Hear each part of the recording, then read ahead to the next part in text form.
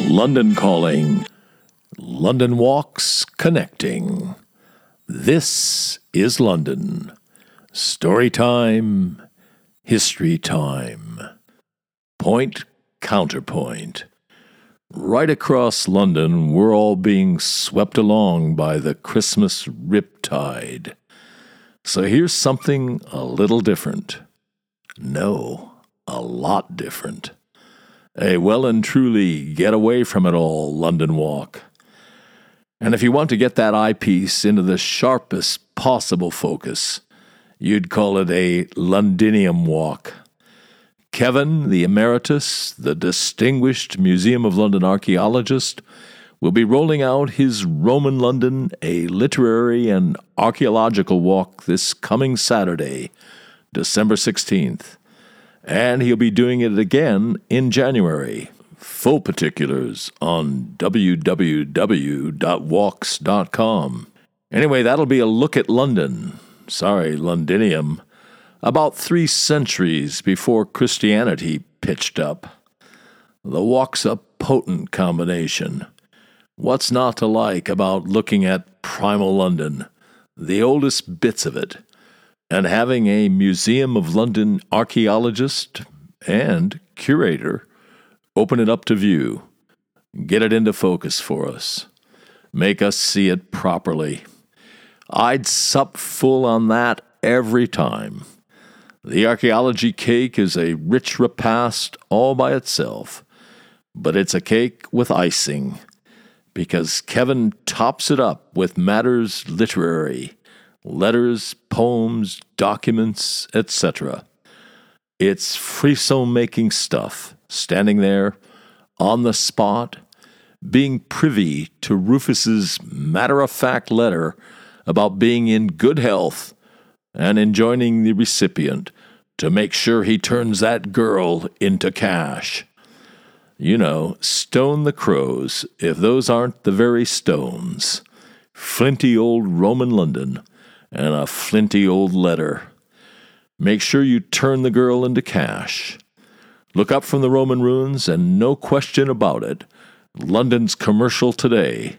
It has its winners and losers. Look back at those ruins, turning Rufus's letter over in your mind. London was commercial 2,000 years ago, and had its winners and losers. Wonder what happened to Rufus and his correspondent. And the girl. Well, Kevin goes some way toward answering that question. Shed some light on what it was like to live and love and play and do business and die in London 2,000 years ago. That's where our archaeologist and cultural historian takes us. But that's enough from me. Let's hear from Kevin himself. So we'll be looking at the archaeology and the historical evidence, but also I'm trying to give an idea of what life felt like to live in a Roman provincial town by use of quotations from not only Roman but also Celtic Welsh sources. We will look at letters like Rufus, son of Catullus, sends greetings to Epicelius and all his fellows. I believe you know that I am well. If you have made the list, well, please send it. Do look after everything carefully and make sure you turn that girl into cash. What is interesting about this letter found in Roman London is that Rufus is a Roman name, meaning redhead. Cassivellaunus is a Celtic name, so there's a Roman son of a Celt, and they're sending greetings to Epicelius, which is a Greek name. So you can see this inscription gives us an idea of the multicultural aspects of Roman London and the fact that it was changing from a Celtic tradition into a Romanized tradition. What about that girl?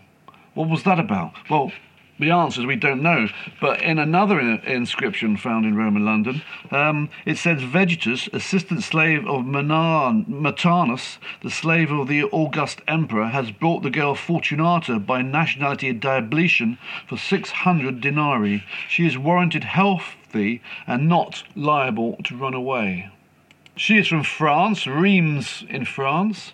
Obviously a slave for sale, and she's been sold, which is amazing, by the assistant slave of the divine emperor. I'm also trying to get at the more social things like cookery. This is from Plautus, The Plot of Gold. And I imagine a ancient Britain feeling this way about the highly spiced Roman food. So let's read the quote. "I don't season a dinner the way other cooks do, who serve you up whole pickled meadows in their patina, men who make cows their messmates, who thrust herbs at you and then proceed to season herbs with other herbs.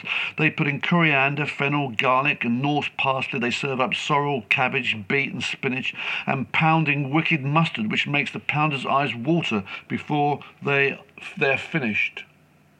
Or we could look at the recipe for fish without fish. This is something that looks like a fish, tastes like a fish, but isn't a fish.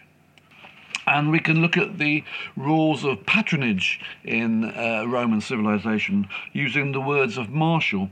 "Now I'm no longer a paid client guest. Why should I put up with your second best menu when you invite me out? You take choice oysters fattened in the Lucrine lake when I suck whelks and cut my lips. You dine on mushrooms, I'm given fungus fit for swine. Turbot for you, for me brill. You enjoy a splendid plump-assed turtle dove, and I toy with a magpie that died caged. Why, Ponticus, do we eat with you when you don't eat with us? The dole's abolished, good, but what's the point unless our meat's carved from the same joint?" Or we can go for a walk with Ovid, and he'll tell us to prepare ourselves, but don't torture your hair though with curling irons, don't pumice your legs into smoothness. Leave that for Mother Sibley's votaries. It's a great quote. We're interspersing between the archaeology, we're going to look at what it was like to live in a Roman city. You've been listening to This is London, the London Walks podcast, emanating from www.walks.com, home of London Walks, London's signature walking tour company, London's local, time-honored, fiercely independent, family-owned, just the right size walking tour company. And as long as we're at it, London's multi-award-winning walking tour company. Indeed, London's only award-winning walking tour company. And here's the secret. London Walks is essentially run as a guides cooperative. That's the key to everything. It's the reason we're able to attract and keep the best guides in London. You can get schlubbers to do this for £20 a walk, but you cannot get world-class guides, let alone accomplished professionals. It's not rocket science. You get what you pay for. And just as surely, you also get what you don't pay for. Back in 1968, when we got started, we quickly came to a fork in the road. We had to answer a searching question. Do we want to make the most money, or do we want to be the best walking tour company in the world? You want to make the most money, you go the schlubbers route.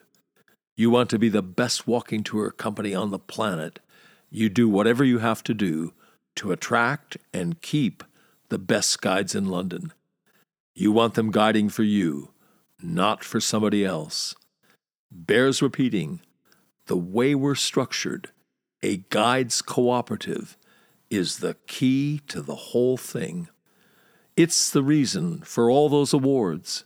It's the reason we're able, uniquely, to front our walks with accomplished, in many cases distinguished professionals. By way of example, Stuart Purvis, the former editor and subsequently CEO of Independent Television News, and Lisa Honan, who had a distinguished career as a diplomat. Lisa was the governor of St. Helena, the island where Napoleon breathed his last and, some say, had his penis amputated.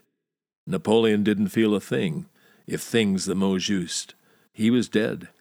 Stuart and Lisa, both of them CBEs, are just a couple of our headline acts. Or take our Ripper Walk. It's the creation of the world's leading expert on Jack the Ripper, Donald Rumbelow. the author of the definitive book on the subject. Britain's most distinguished crime historian, Donald is, in the words of the Jack the Ripper A to Z, internationally recognized as the leading authority on Jack the Ripper. Donald's emeritus now, but he's still the guiding light on our Ripper Walk. He curates the walk, he trains up and mentors our Ripper Walk guides, fields any and all questions they throw at him. The London Walk's all-star team of guides includes a former London mayor. It includes the former chief music critic for the Evening Standard. It includes the chair of the Association of Professional Tour Guides and the former chair of the Guild of Guides. It includes barristers, doctors, geologists, museum curators, Royal Shakespeare Company actors, a bevy of MVPs, Oscar winners, people who've won the big one, the Guide of the Year award. Well, you get the idea. As that travel writer famously put it, if this were a golf tournament, every name on the leaderboard would be a London Walks guide. And as we put it, London Walks guides make the new familiar, and the familiar new. And on that agreeable note, come then, let us go forward together on some great London walks. And that's by way of saying, good walking and good Londoning, one and all. See you next time.